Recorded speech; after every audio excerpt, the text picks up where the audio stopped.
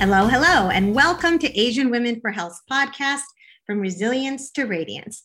I'm Audrey Peck, your host, here to amplify the voices and lived experiences of Asian women and to help break the silence on important health issues impacting our communities. I'm delighted to welcome today's guest, Nayanika Chatterjee, an international student from India who is pursuing a master's in anthropology at Brandeis University. Her personal experience with Hodgkin's lymphoma from a very young age has inspired her to research and focus on cancer patients of South Asian descent, delving deeper into their health journeys and exploring ways in which culture and language intersect and influence their well-being within the South Asian community. Outside of academia, I understand she's a caffeine enthusiast, like me, and finds joy in Japanese anime and graphic novels. So perhaps we'll learn a bit more about that in a moment. But welcome to the program, Nayanika, her first podcast. Thank you, Audrey. I'm so happy to be here. I'm really excited. Actually, I am curious, what draws you to anime? It was so random. I started watching anime it was just showing randomly on TV when I was still in middle school. Mm-hmm. And I watched it and it was really fun. Like the stories and plot lines were so interesting. Mm. But I stopped watching for a while I was in high school and undergrad. Then I got back into it during the pandemic because everyone was stuck at home and we have nothing better to do. And then slowly I realized a lot of themes started going along with what I was learning in class, or I started finding themes. So it made anime more enjoyable for me because it was like I can see an actual real life application, not real life, 2D application of what I'm reading about. Awesome.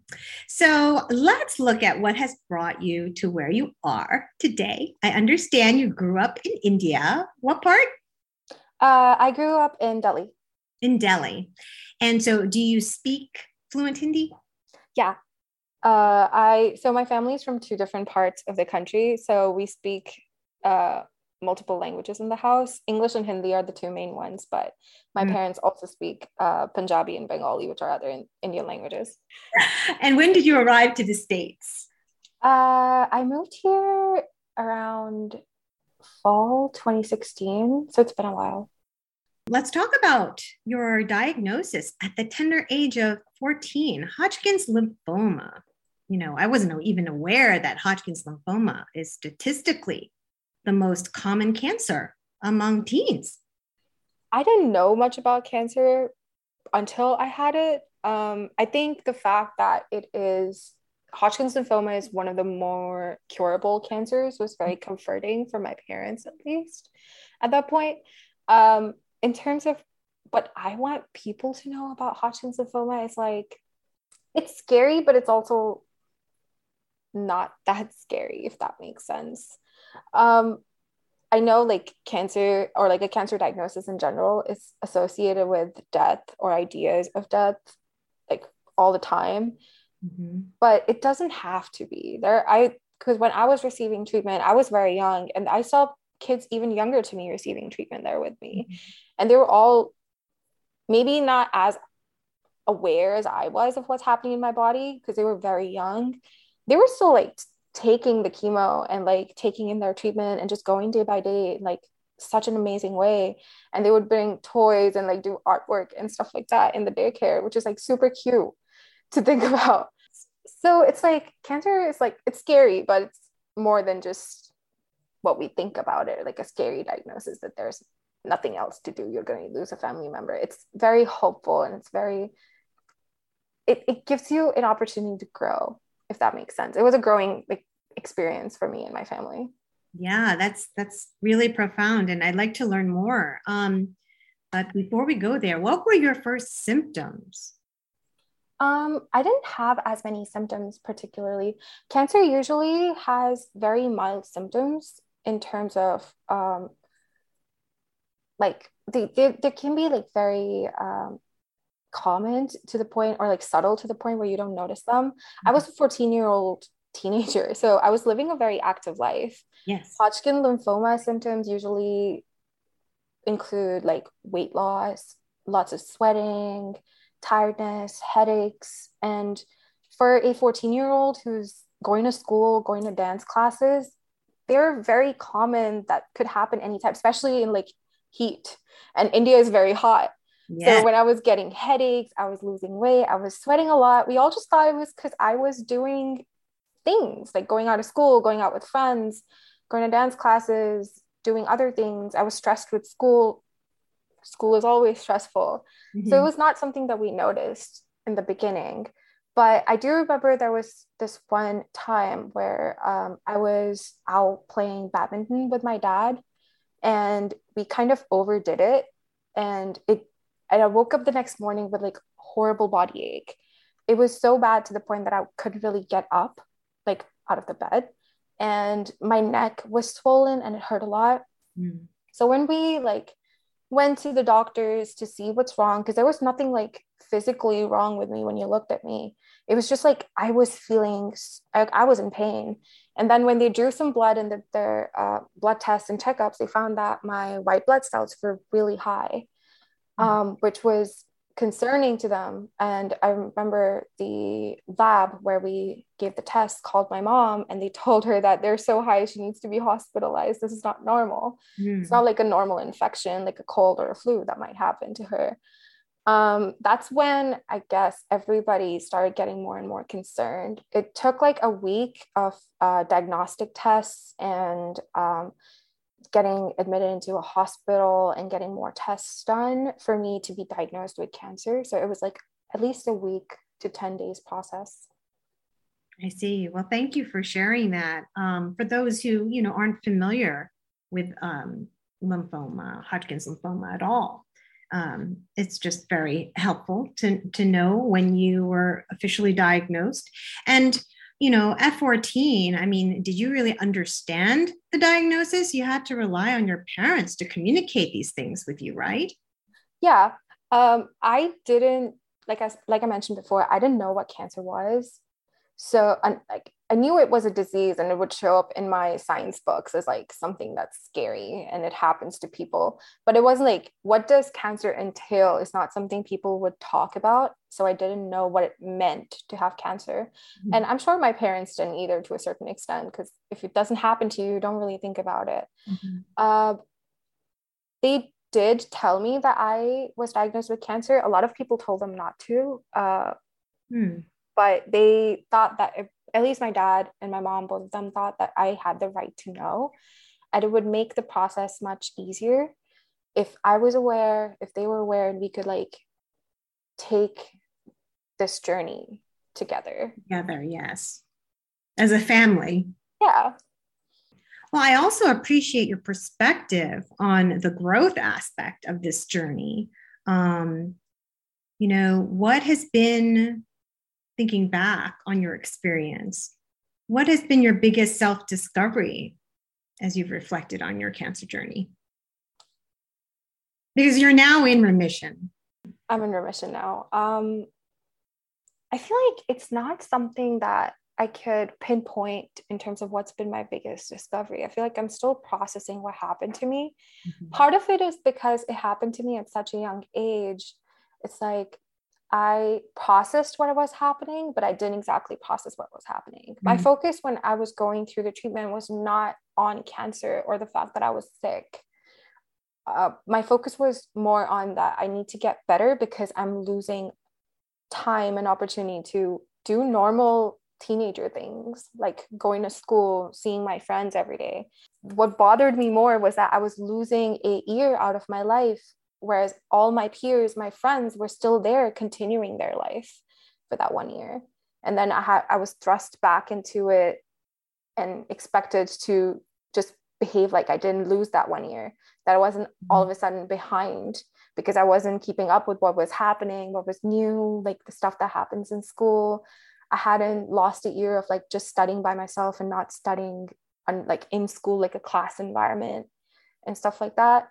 So in terms of self-growth and like cancer gave me or like made me realize about myself. I think it's still like an ongoing journey, because the way I thought of cancer in that moment when I had it, and for the longest time when I was in remission, was not the way I was expected to think about it. And it was very different from how my parents were thinking about it too. I feel like when I had cancer, it impacted them more because they knew the real reality of the situation more than I did. So it affected them more than it affected me. Perhaps fear around the long-term effects, but you are very present and focused on getting back to school. That was your reality every day. Yes. Also, they were like people I would see all the time. I couldn't see my friends all the time. I am grateful that your prognosis was great, and that you've been in remission for over a decade now.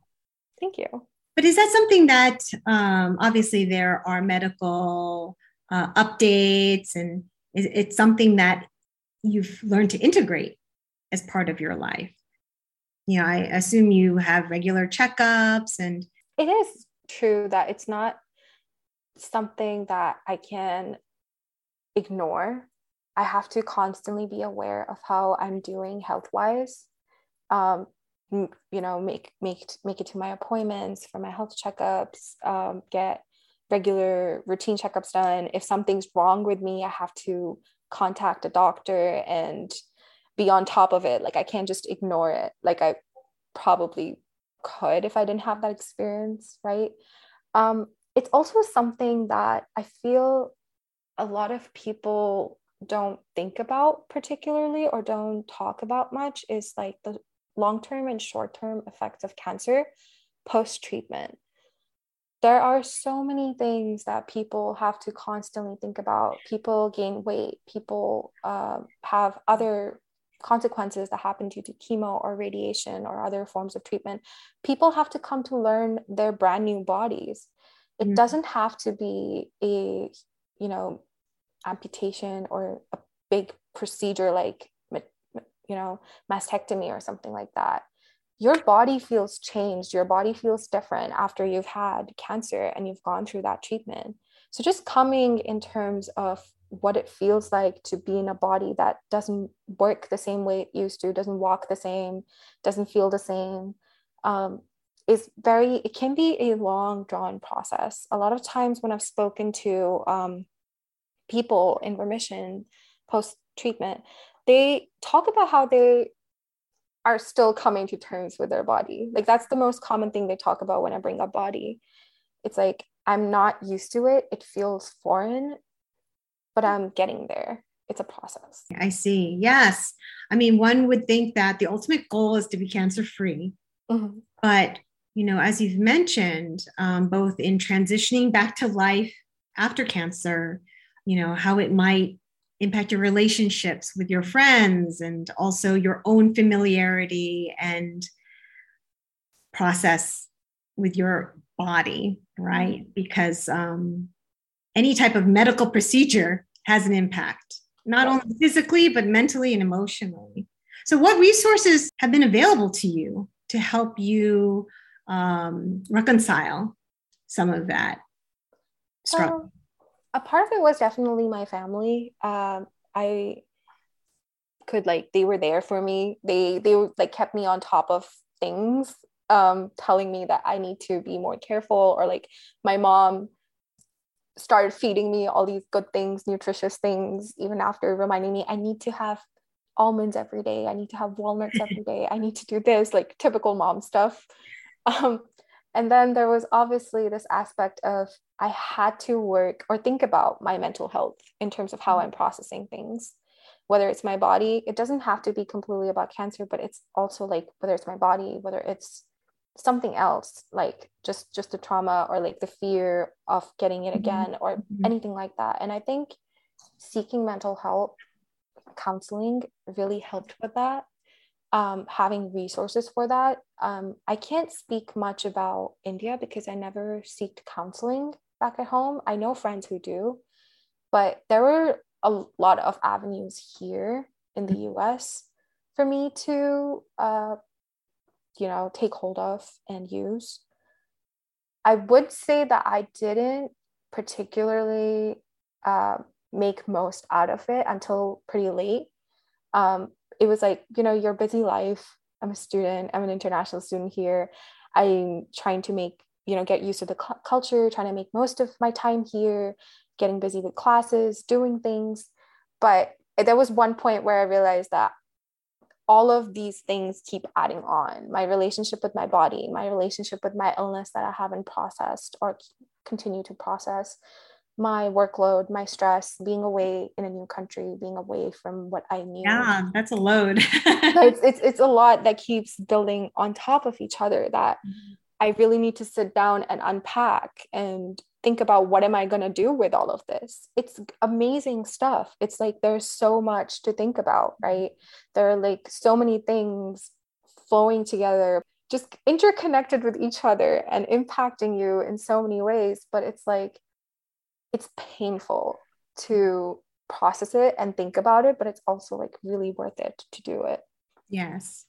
It's not that you're denying yourself of the process, but you have to just, you need the tools and the support to work through it, right?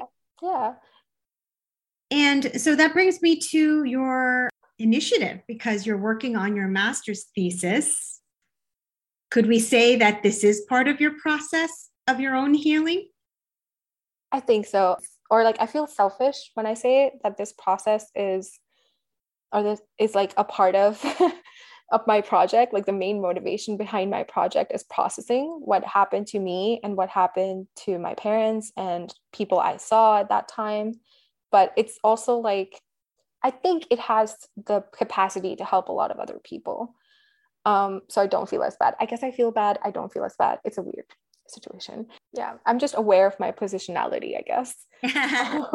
That's good. That's good to know. So, tell me more about what is serving as the impetus to include other people with lived experience in your research. What I feel, part of the motivation of this project is that whenever I talk about cancer or that I'm researching about cancer, the first thing that pops into people's head is biomedical research or an actual doctor pursuing a career in oncology, like in med school or something like that. Cancer is always thought of in a very clinical sense. What's missing is a more human aspect. Where are the people? What are they feeling like? What is their, perception of what's going on with them is what was the motivation for this project. I like talking to people, which helps. I want to bring their stories. It doesn't have to be like those typical stories where it's like a fabulous journey, is an inspiring journey, because I feel like survivorship in general can be kind of a burden in that sense. Mm-hmm. There are various ways to survive for a person. Mm-hmm. A lot of times when we think about survivorship discourse or survivor stories and narratives on popular blogs and like media and stuff like that, it's this idea of like, I went through a bad experience, but I completely turned it around. I'm kind of an inspiration. It's like, you're so optimistic, you're positive, that's what you should be. But while all those things are great, and a lot of people have good days and bad days. Right. Where are the bad days? Where are the realistic bad days? That's what we need to talk about. And there's also this aspect of, you don't always have to come outright and say that you're a survivor. You can pick and choose when you want to be a survivor, or how often you want to be a survivor, or how loud of a survivor you would like to be. You could be a survivor and just stand in solidarity, but not speak out loud. But you could be a survivor who's like really active in advocacy and really out there trying to make a change. That's a really interesting perspective, which I can appreciate. And it's not something that we often talk about, because I find that everyone's story has value. Usually there's a bridge of connection to others who might be going through similar experiences, but the outcomes may be different, or what they're grappling with could be different. So it means different things to different people, survivorship. Yeah.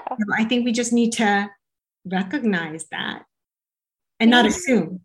Yeah, we need to recognize that. Also, it's this idea of, especially for like South Asian communities that are so culturally, linguistically diverse, survivorship is not the same as it looks for, I guess, mainstream American born people. It's like, so if we're talking just in terms of language, there is words for cancer in Hindi and other Indian languages, but there is no word that equally translates to survivor. So there is no label for people to use for those words in their native language. So it becomes really hard for somebody who's not a native English speaker or just very comfortable speaking English to validate their own experience as a survivor if they don't have a word for it, let alone a language to express what they're feeling like or what they're doing, which can make their survivorship experience very difficult. But then there's also this idea of cancer being seen as a taboo in India, particularly. There is a lot of conversation that's happening and a push from the biomedical side, as well as from advocates and people in popular media, actors, models, and all these, social workers who are trying to bring out more conversation and get rid of cancer, of its shame and guilt that's usually associated with it. But people are still not talking about it. They're not willing to talk about it. They don't like being associated with it. So if you don't want to be associated with it, how do you you're not going to tell anybody about it. You're not going to talk about it. And while I want to give them the benefit of the doubt that it's okay to not talk about it. It's take your time, process it on your own. It can also be very burdensome to not talk about. You don't have anyone to talk to about your pain or even tell them that I really need help. How are you supposed to ask for help if you're not allowed to talk about it? How are you supposed to make use of your resources, access all the resources that are available to you if you don't want to talk about it or be associated with it, which creates this problem, not just in survivorship, but also during treatment for people. Right. So that's the first step. And in your research, I hope that people will be open to sharing with you as much as I also encourage people to share their stories and their experiences here.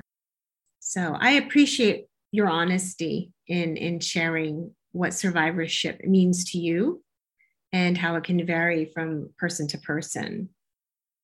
So ultimately, with your research, what is the outcome? I still want to continue, I guess, advocating in my own way. My first and foremost thing that I want to do is get rid of this whole death and clinical association with cancer. That's the first thing I want to do. I want to be able, through people's stories, I want to be able to tell that cancer doesn't just have to be medicalized and it doesn't just have to be about death. There's so much room for creativity in there. There is humor, there is hope, there is resilience, there is food, for example. Tell me more about that. I started this, not a mini project, but I just started looking around blogs in India to look at discourse around cancer and just see what are people talking about. I'm sure there should be something. And I noticed that a lot of Indian blogs publish an insane amount of recipes. And it's just all recipes, which feels odd. Like there is this clinical aspect where it's they're talking about different types of treatments and compare them, and then prevention and how to prevent it and stuff like that. And then there's just food, which seems so misplaced. And it's not just recipes. It's what type of food is better for you? What type of food is not better for you? What qualities does this food have? How you should prepare that food, right? And it dawned on me when I thought more about it was how food played such a big role in my treatment. The first thing that people did was talk to my mom about what she should be feeding me or tell her what she should be feeding me or what would help me regain my strength to be able to like go through this journey, and even afterwards to be able to heal myself. Food plays such a huge role in Indian culture, and it does in a lot of cultures in general. Food is like the center of social circle. It's the center of care. It's the center of healing in a lot of cultures. Mm-hmm. So food has so many ideas associated with it. And your relationship with food is so important that we don't pay attention to it a lot of times. One of the first things that people tell you when you're starting your cancer treatment is what you should eat or how you should eat it, what you should be putting in your body. And your relationship with food, because of the treatment, because obviously you feel nauseous, you feel bloated, you lose your appetite, it changes a lot.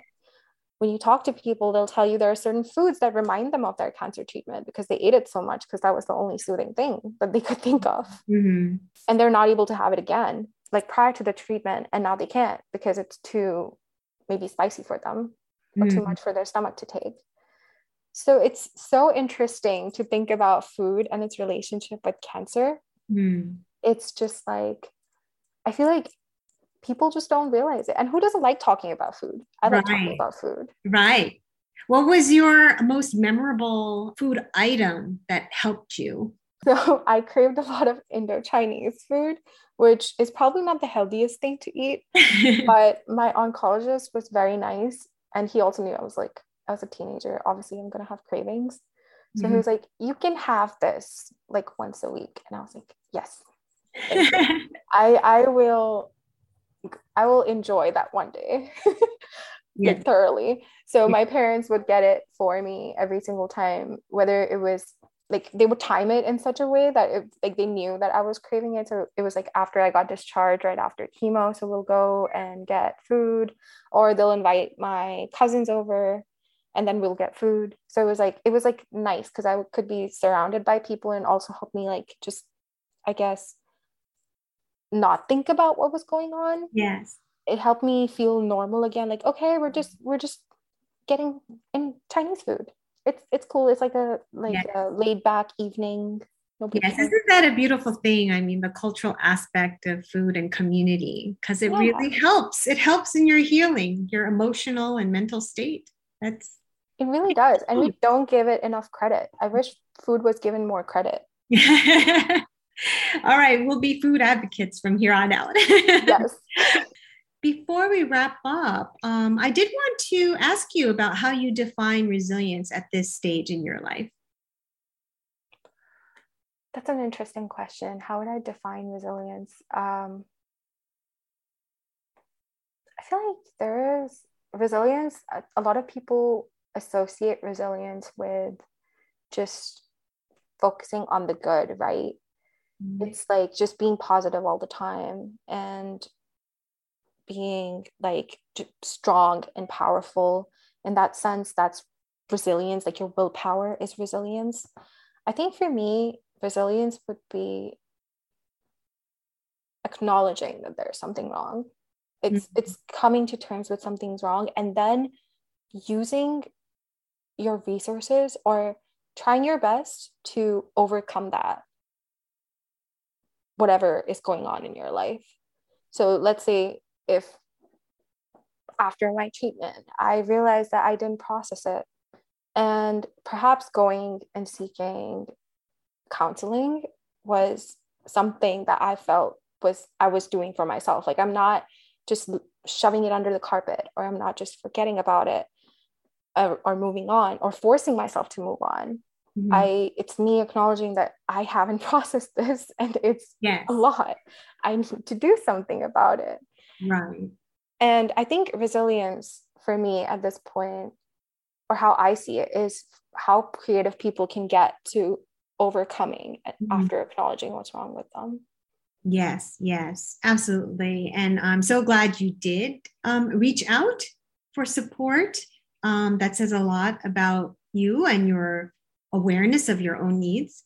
Some of the hardest times end up bringing the best things about life out, not only within you, but in other people as well. But I hear you want to hear about all of it because, healing is never, as they say, a linear course. For sure.